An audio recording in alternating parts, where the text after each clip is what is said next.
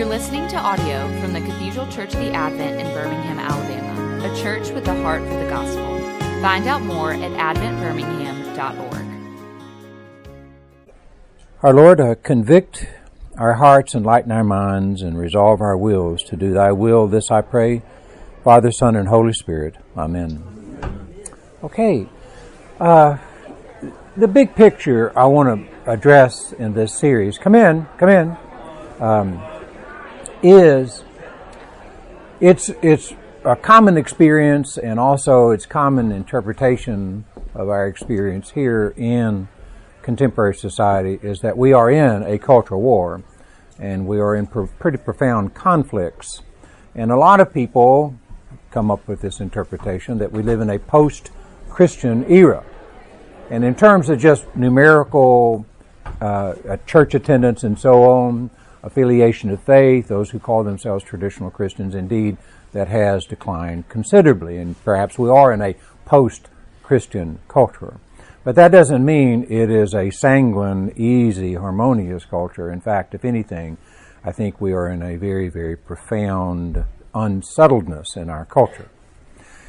Many people, Christians, feel rather dismayed by that. That is, we lost our chance in Western civilization, and it's going to move beyond us, and we're just going to sort of fade away in the memory of historians. That 300 or 400 years from now, when people think about Christianity, they'll think of it in the same way that they might have thought of, the Visigoths or somebody like that. An ancient group of people who are curious and, interesting in some ways, but they had their time and they faded away.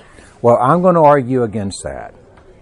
I'm going to argue that even though we are in a cultural conflict, in a time of tremendous unrest in our society and transition, this in some ways is a very ripe time, a very fertile time for the Christian witness, and that we have something to offer to our society that is not only profound, but it will bring healing to our culture. That the gospel message here is as relevant today, even though the church in its influence may be declining, as it ever has been. And what I want to do is to engage four ideas. Hold on one second. Well, I want to do one more thing before I get to that. I read this book recently called Adrift. I heard this man, his name is Scott Galloway, who teaches marketing at New York University, talk about this book, and I got very intrigued in it. It's kind of an idea that I've been, sort of pursuing for many, many years here. And he does an analysis of the adriftness of our culture. He doesn't have a religious perspective on this, but he makes a pretty profound insight and critique of what is happening to our contemporary culture. And he says we are adrift, and hence the name of the book. What he does in this, and it'd be a pretty interesting book for you to get, he has 100 graphs that he has come up with to show this. He did all kinds of research to come up with it. This is his opening paragraph. This will sort of pave the way for what I want to try to do.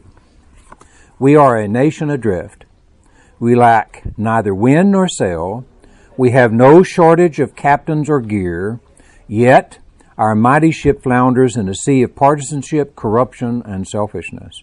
Our discourse is coarse, young people are failing to form relationships, and our brightest seek individual glory at the expense of the commonwealth. Our institutions are decaying, and the connective tissue of society frays nearly beyond repair. On the horizon, darkness and thunder. To the west, China rises, and to the east, Europe fades. And I think that's a fairly accurate assessment of where we are overall, maybe not here in your life or here in Birmingham, but overall in our culture. We are a nation adrift. All right, we as the church are part of this, and we're part of this kind of melee that people experience today. What are we doing? Where are we going? Are we going to be able to make it? And he has 100 charts here to show that we are indeed, in some ways, in a perilous time. Relationships are breaking apart. Tremendous distrust in our institutions, especially the government. We're becoming more and more partisan, intolerant, incorrigible to one another. Indeed, as he says, we are in a coarse time. All right, I think we have something very profound to say, and that's what I want to address on this.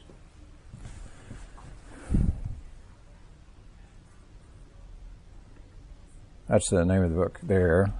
But here's what I want to do in the 4 sessions that we're here today. I want to look at major ideas that are part of the cauldron of our contemporary culture, of the major conflicts in our society. Gnosticism, Epicureanism, cynicism, and what some people call, and what I call homo economia, what that means, the economic person, a person who looks at things only in terms of the economy. Now, the first 3 are ancient ideas, and parts of the 4th one there, I guess we could say, are also ancient because it's extremely materialistic. But Gnosticism will be our topic for today, and then next Sunday we'll talk about Epicureanism, and then cynicism, and then the final one we'll be talking about the economic person. The church's message to each of these competing ideas. I don't think there's just one dominant idea in our culture anymore. I don't think we can reduce everything that we're going through just to one. I think what we have is sort of a, battle royale, if you know what that phrase means. You ever watch WWW, World Wrestling Association? They get about 6 or 7 wrestlers in the ring and they're all throwing each other around. I think that's what we're going on, what we're experiencing today. And I want to look at 4 of those wrestlers in our culture. And what does the church have to say to that? How do we respond to this? The first one I want to look at is Gnosticism. But before I do that, I want to give somewhat of a handle here, sort of a grasp of what is it about the church? What is it that we believe in that can respond to these very powerful currents in our society? What are the core beliefs of who we are that defines us as Christians, as a member of the body of Christ, as a denomination, as a worldwide movement here, in which we can say something to these competing ideas, Gnosticism, Epicureanism, cynicism, and the economic person? Well, I think, as you well know, that the Apostles' Creed is a good way to start. I'm not going to read that for you. You know it probably by heart. You say it often. The Apostles' Creed. I believe, it says. In fact, some of the translation will say, we believe. I prefer the we believe because it's not just my belief, it's yours. My parents will be hopefully my children, grandchildren. So it's the whole worldwide's belief. We believe in God the Father, the maker of heaven and earth. That claim there is at the very core of our faith. In fact, it is the starting block of the Christian message. In the beginning, God said. And after each creative act, God said, that is very by the very creative power of God's being, that it is good. We live in a good world. We live in a world that was designed by God. It's been corrupted by human malice and greed and envy and murder and hatred. But we live in a world that is blessed by the creative work of the Creator. And we are to wake up every day in gratitude that we live in a world that is fundamentally good because a good God made it. We're not aliens in this world. We belong in this world. God just didn't sort of by hapchance create us. God put us at the very core of the creation itself. We live in a good world. Also part of the Apostles' Creed is that I believe in Jesus Christ, the only begotten Son of God, that redemption is real. We believe this. It's not just a wish projection, as Freud would say. It's not an opium of the masses that Marx would say. It is a concrete, objective act by God, that what God did in Christ was to reconcile the world to God. That we have access to this good Creator by the redemptive work of Christ. It is a real event. And that history is purposeful. It's not a meaningless thing. Now, I would say, would be easy to reach a conclusion, as many people reach, that, there is no real sort of rhyme and reason to things. Look at the horrible mayhem and the murders and the deaths and the millions of people that have been killed by wars and famines and meanness, cruelty. It would be in some ways easy to become sort of cynical about human history. However, though, our faith is not resting upon the fact that the world is worthless and God needs to get us out of this world. Our faith rests on the fact that God is working in the world, in human history, to transform it into a new heaven and a new earth. God has not given up on the world, even though the world has acted as though they were no God at all. And so we believe that. We give that message. that the world has a purpose to it, and we're part of that. That you and I have this great privilege to join in the great providential work of God to restore the world, to bring in the new heaven and new earth, and that eternal life is possible. I believe in the resurrection of the body, and I'm going to make a little hay out of that later on. Why is that in such an important claim of our faith, that our bodies will be resurrected? It is another way of saying that we will experience eternity. That this is part of our faith. That no matter, in some ways what Cameron said in the sermon of the day, no matter how unjust the world is, God's justice will reign for eternity. Okay, these are claims, I think, that are found in the Apostles' Creed, and it represents the basic Christianity of our beliefs. All right.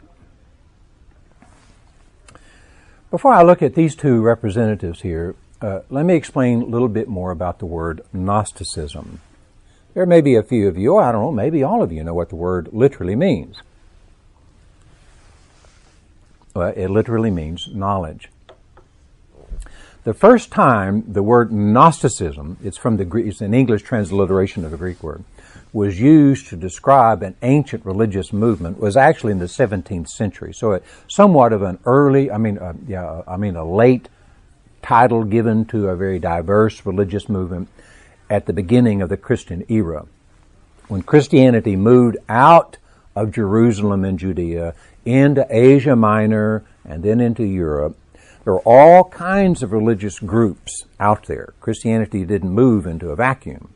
In fact, Christianity from the very get-go has been trying to announce its message, proclaim its story in conflict with others.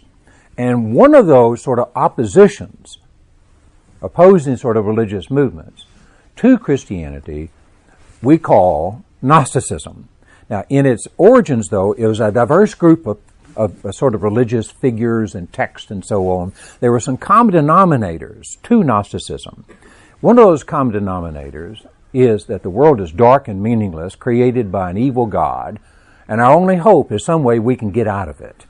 And we have to have someone who can come down from above and liberate us by the secret knowledge. And once we get this secret knowledge and sort of get baptized into this sort of esoteric religious group here, we then can find out, and this is another one of the great themes of that diverse religious movement, that you have a spark of the divinity in you. That your body is decaying, it's prone to wickedness, but at the very core of your being is something divine. And salvation then is the release of that spark of divinity away from the perverse, corrupt, decaying world, the darkness of human history, into the eternal light of God. Okay, that was a very pervasive religious theme. Christianity really, really struggled with that. And many Christians didn't know that they were actually believing more Gnostic ideas than they were biblical ideas. And so it was a real serious arm wrestling match here in the early stages of the church. Now, when Christian theology became dominant in the West, under the great sort of intellectual giants like Augustine and Anselm and Thomas Aquinas and so on, Gnosticism sort of faded back. Not many people talked about it. It was a curious thing about it was a curiosity of historians who wanted to understand those early centuries of the Christian era. But other than maybe just sort of indirectly, there was no one going around calling themselves Gnostics. However, there has been a renewal or revival of Gnosticism in contemporary society. That we live in a time in which one of the rivals to our claims, seen there in the tenets of the basics of our Christian faith here, is a movement that claims to be Gnostic. All right, so I want to try to understand modern Gnosticism, not ancient Gnosticism. That's a very complicated, huge text and very complicated ideas, but a lot of that has sort of percolated over these centuries now to a modern expression of them. And the first ones I want to look at are these two very famous authors. Anyone read the second one there, the Da Vinci Code? Anyone read that? All right, I've only looked at parts of it. Anyone see the movie? Yeah, I didn't see the movie. I guess I ought to go see the movie, but been a very influential book. I guess it's still a bestseller. Dan Brown, The Da Vinci Code. You remember what the main plot is? Anyone remember what the main plot of the Da Vinci Code is? That Jesus was married? Well, yes. The main plot is that in the beginning, the Roman Catholic Church knew that Jesus wasn't really the Son of God, and that it came up with a set of doctrines to support its own hierarchy and authority. And one of them is that Jesus was a son of God, not a daughter of God. And that what Dan Brown's The Da Vinci Code tries to bring out is that God is feminine, that the feminine principle is the divine principle, and that the church, being dominated by males, has suppressed the true religion. And so this rather complicated plot to finally come to that realization. Well, that's part of this kind of modern Gnosticism, that you have a spark of the divine, and it's the feminine principle. The other one here is Elaine Pagel. I remember reading her when I was in graduate school. I read a book called The Gnostic Paul, a very scholarly book, and then she came out with a book called The Gnostic Gospels, also a very scholarly book, very influential scholar at Princeton for many years. I think she's retired, but she's still very influential. She's been given all kinds of awards. And in her later books, in the books of the last 20 years or so, she has moved away, even though she's a first-rate scholar, I'll say that, away from being just an analyzer of ancient text here to being a cultural commentator. And her argument today is that Gnosticism is the religion best fit for the modern experience. It has a principle of equality and equity to it. It is not based on any kind of hierarchy or male dominance, especially over women and so on, or majorities over minorities. And the reason why is because we all are divine.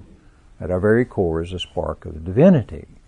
And she argues that traditional Christianity tried to suppress that. Irenaeus in particular, who was a very famous church father. And she wrote a book called Satan, and she does a pretty interesting analysis of how the Bible talks about Satan, and it's complicated if you know that. I mean, in the Old Testament, the concept of Satan is very ambiguous, and evil is presented in sort of different ways in the New Testament. Anyway, she does a pretty good analysis of that, but her conclusion is this, that the male-dominated early church came up with this doctrine of Satan to justify their vengeance against their enemies, that we are entitled to retaliate, to persecute, to oppress our enemies here because they are satanic. Well, I think that's a completely erroneous interpretation of the New Testament and the Old Testament use of the word Satan. But that's kind of her idea, that traditional Christianity is no longer relevant for an egalitarian culture. We need a religious view that ensures that all of us are the same, and that would be this kind of modern Gnosticism. We're God. All right, here are two others. You probably know the movie on the right. You may not know the author here, Harold Bloom, on the left. You've seen the movie Matrix. There have been a number of them. The first one, by far, by a light year, was better than all the remakes of them, or the sequels of them. But it's an interesting movie. It really is. I have to admit, it's creative, innovative, technologically for sure. But there are some themes to this that many people would label as modern Gnosticism. And that is that we live in this unbelievably dark, destroyed world. There's no light because of some apocalyptic event that occurred, and we're just barely surviving, and the machines have taken over us, and all these machines, in order to kind of keep us functioning and working, have put us into this computer matrix. We live a dream, in other words. So what's real? Well, the tangible things, the concrete things, my body is just corrupt and wicked and decaying and dark and unproductive. But it's in the life of the mind. It's in this inner world of images that we've sort of put together, that we can have some sort of power and meaning and purpose in life. And even in there we have some problems with it. But this kind of separation between dark and light, between a Redeemer, and if you remember from the movie, they use a lot of biblical names, Trinity, Morpheus, to show how to find salvation. You got to get out of the realm of darkness. You got to be liberated by the light of this kind of matrix experience. Harold Bloom, who died in 2019, was an incredibly influential teacher of English and literature at Yale for like 4 decades. I've actually read a number of his stuff. He wrote over 50 books. He is one of these people who could not only write but publish every thought he had, which is remarkable. He's probably a genius. I don't know. He was an amazing person. His face there, and I don't mean this in any pejorative way, because you probably look at my face and say, "What a pitiful face that is." I chose his face here because it depicts his profound cynicism. It really does. I've learned from him. I mean, he's a bright guy. I mean, highly educated, definitely, and very insightful. His writing style is, it flows like water. Mine flows like, somebody falling off the steps or something. And so I always learn something. But after I read him, I think, there's no hope. The world is pretty well worthless. We live in a miserable existence here. But he's a Gnostic. He's a self-proclaimed Gnostic. And that idea is that our only hope is to find something inward.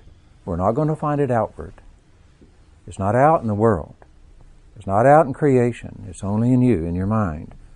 And that is your liberation. And he calls himself a modern-day Gnostic for that reason. And he's had a tremendous influence.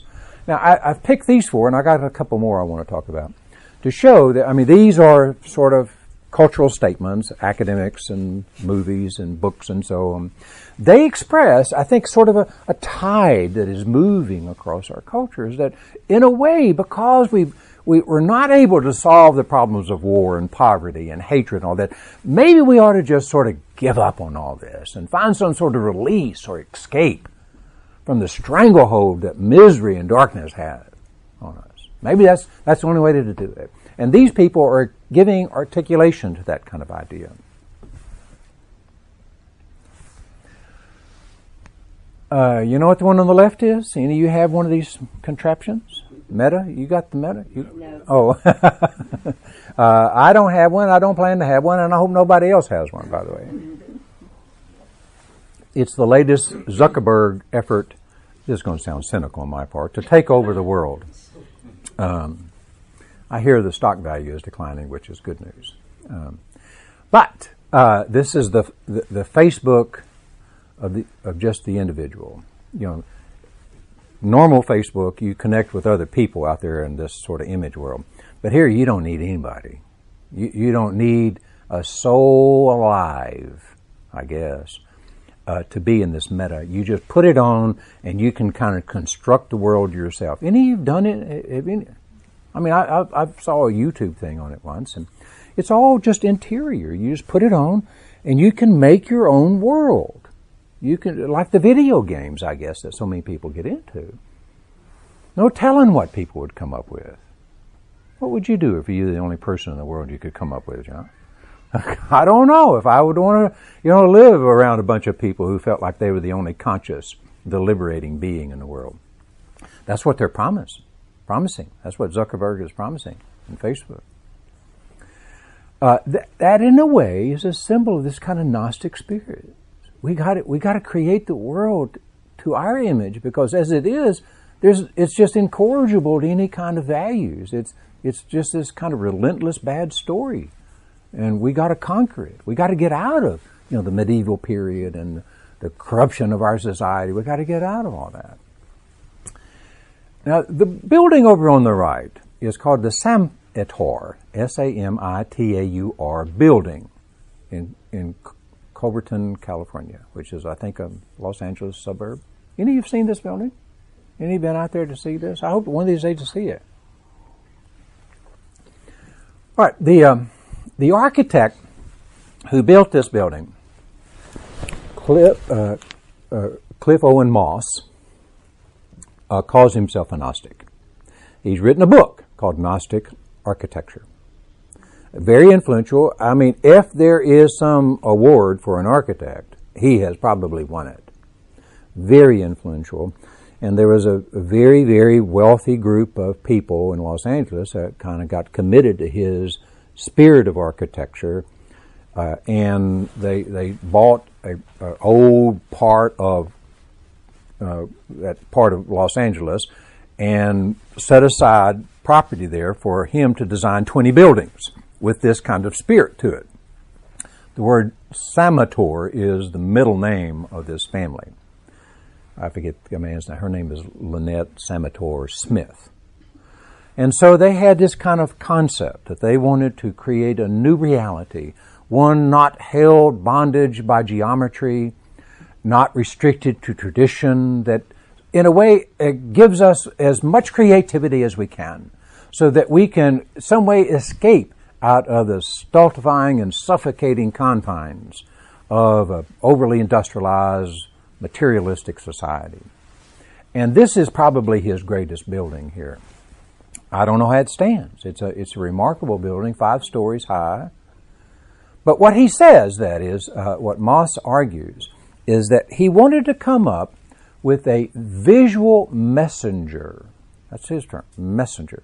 That he wanted to design buildings that would come and announce things to us, like an angel, messenger, or an apostle, to tell us, here's a new way of thinking, here's a new way of living. We can get out of these things that have strangled us all these centuries. And this new architecture can give us some sort of liberation and power to control our lives, is that we can recreate reality based upon what we want to value the most. And he felt that Gnosticism was kind of the spirit that best expressed this new need in our society. Well, all that, I think, is impressive, is influential, and for many people very contemporary and powerful. However, though, I think there are serious consequences, and part of what this book, Scott Galloway's book, Adrift, tries to show is what's happening to our culture when we become so individualistic, where all I want is just that mass, or we become so disregarding, uncommitted to transforming a marred and harmed world, that we break off from relationships and we distrust collective groups and so on. What happens to a culture in which we are moving away towards this new Gnosticism? This is my interpretation. Yes? Don't 1 and 3 somewhat reflect the early Greek philosophers, pre-Christian philosophers? Oh, yeah. About the world and how terrible it is, and we're just waiting for a spirit to release us. Right. It's not anything all that particularly new. Oh, no. The new Gnosticism is a revival of old Gnostic ideas. Yeah. And one of them is this dualistic idea that the world is dark and evil, that the body is basically just a collection of decaying things, and your spirit is eternal and divine, and the best thing you can do is somehow liberate yourself from all. Well, I think a consequence of this, and we can see this in our culture, is that we are aliens in a hostile and dark world. That this whole feeling of alienation, I think, is growing more and more in our society. Now, maybe not among you and your friends and your society, but on a whole, I mean, the marriage rate is declining quite rapidly. He shows us some graphs about that. The involvement with other people is declining, like organizations, benevolent groups, and so on, is declining quite rapidly. People are very, very reluctant to go out and meet strangers. In fact, when I heard him interviewed, he said one of his strongest advice that he gives people is, especially to men, our contemporary society is hurting men more than women statistically. Men are becoming more alienated in our culture, is that he tells especially young adult males, you need to meet at least one stranger every day. We're becoming more uncomfortable around strangers. We're becoming suspicious about what we cannot control and what is in any way challenging and somewhat sort of tense for us. And so we're retreating, and we're becoming more alien. We see the world as more alien in the world. More alien. We don't know how to fit. There's this kind of sense of being disjointed. I think that is growing because we see the world basically as more dark, just like in the Matrix. How can I get out of this? Now, of course, in the movie, the machines are malevolent. They're not benevolent at all. But nonetheless, the world that they try to get out of is just this kind of collapsed industrial society. And maybe, more and more people are feeling that way. Not everyone, but I do think that idea of alienation, we're becoming more alienated. My wife and I were talking about this earlier. The second largest cause for deaths among 14 to 25-year-olds is suicide. Facebook, I know I'm slamming Facebook. I may get a letter from a lawyer here in a minute representing Facebook. But the amount of melees and self-rejection and body harm, especially among teenage girls who are fixated on Facebook, is astronomically rising. Or since, I'm not okay, even though they're so connected to all these other people, it's a superficial connection. The down and dirty of human lives, the challenges and compromises all of us have to make in our relationships is something we just can't do anymore. And so if we can't fathom a make-believe world that's perfect for us, we turn in on ourselves, and that's exactly what's happening, and in particular with a lot of teenage girls because of this. These are all facts. I think our culture has become more alienated. Also, salvation is more individualistic. Even though there's a strong emphasis on social justice in our society, that's another set of ideas. But this new Gnosticism is mainly about how you get out of your problems. It's the therapeutic culture reduced to one person. You. You're God. The world is corrupt. We got to get out of it. And so there's a strong emphasis on individualism. I got to pick up my pace here. Then, thirdly, we are disembodied souls. The soul and the body are different things, like oil and water. You can do whatever you want to with your body as long as your soul is this way or vice versa. They're two different things. This has become, I think, almost a dogma in our contemporary society. And then fourth, residual emotions, loneliness, fear, and disquieted. These are emotions that I think are quite dominant in our society. All right, how shall we respond to this? We live in a culture in which you can go parts of society in which the Christian message is as alien as maybe Calculus 4 would be to them. So how do we talk to people like this? How do we communicate to the new Gnostic influence in our society?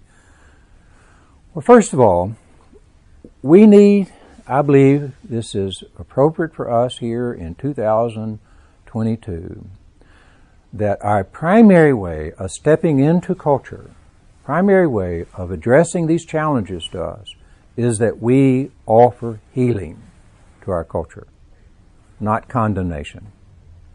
I don't think we're going to get very far if the first thing we say to a new Gnostic is that, I want you to know you're damned. We're not going to get very far because they have already rejected that message. That would just reinforce them in their kind of ideas.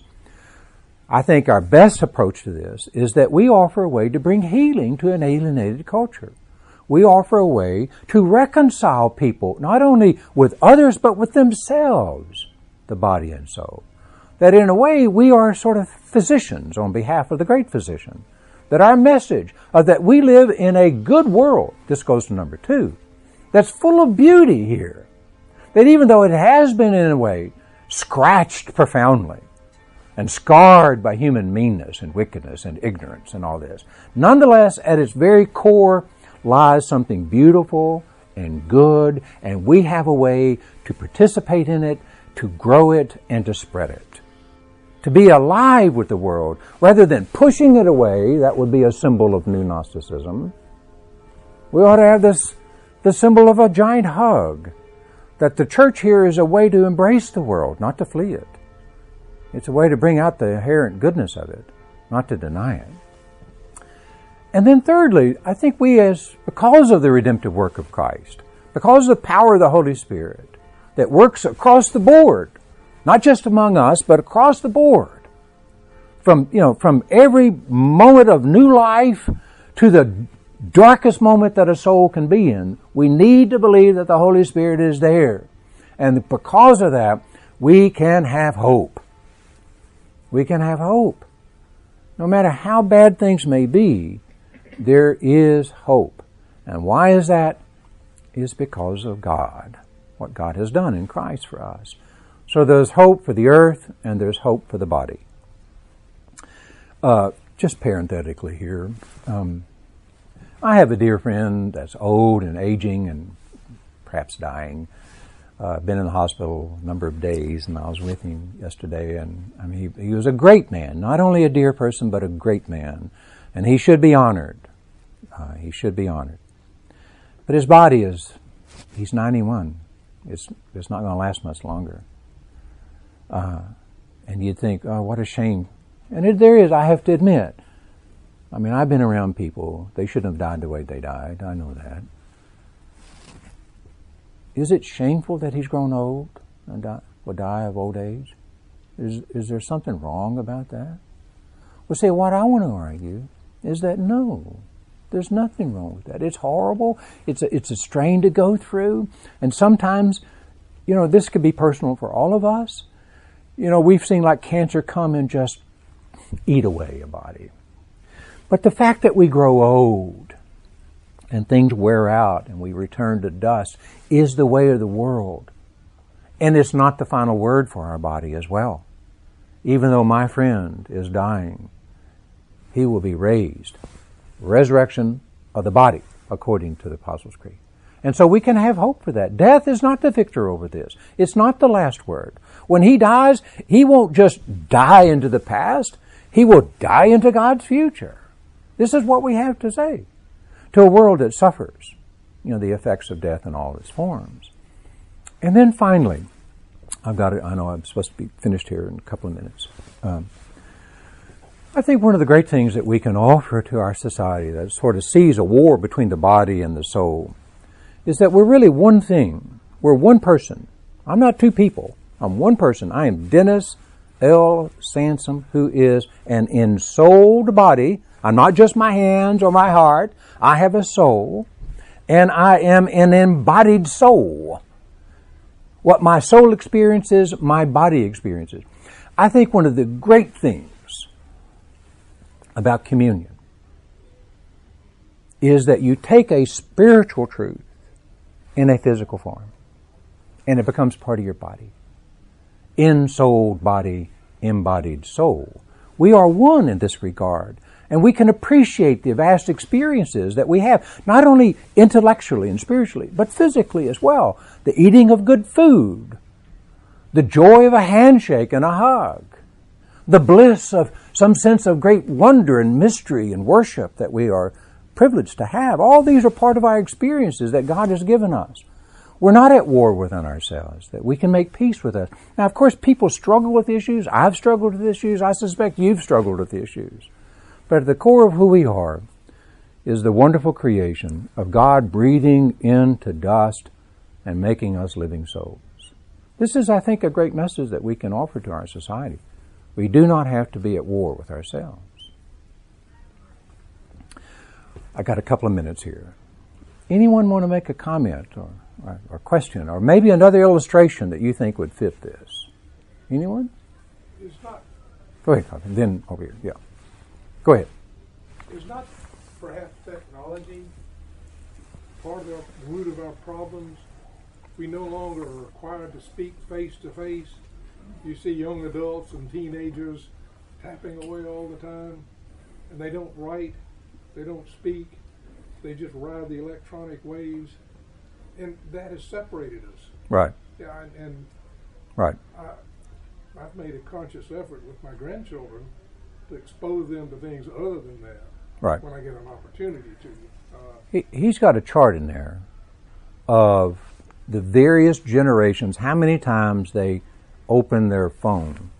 You got your iPhone or whatever smartphone with you. How many times a day do you look at it? Us old fuddies here, we look at it, I don't average 20, something like that, times a day. 13 to 14-year-olds look at it something like 150 times a day. I mean, I taught college for 34 years. In the last 5 years, with the exception of Mason over here, who was a student, I rarely ever saw their faces. They were looking at their phone. That's part of it. I think so. Yes? Is Scientology part of this? Well, you could put a lot of what one would call New Age movements like Scientology in it, because it's dualistic. It's an escape. Salvation is an escape. Yeah, here's my point, and I'll be adamant about this.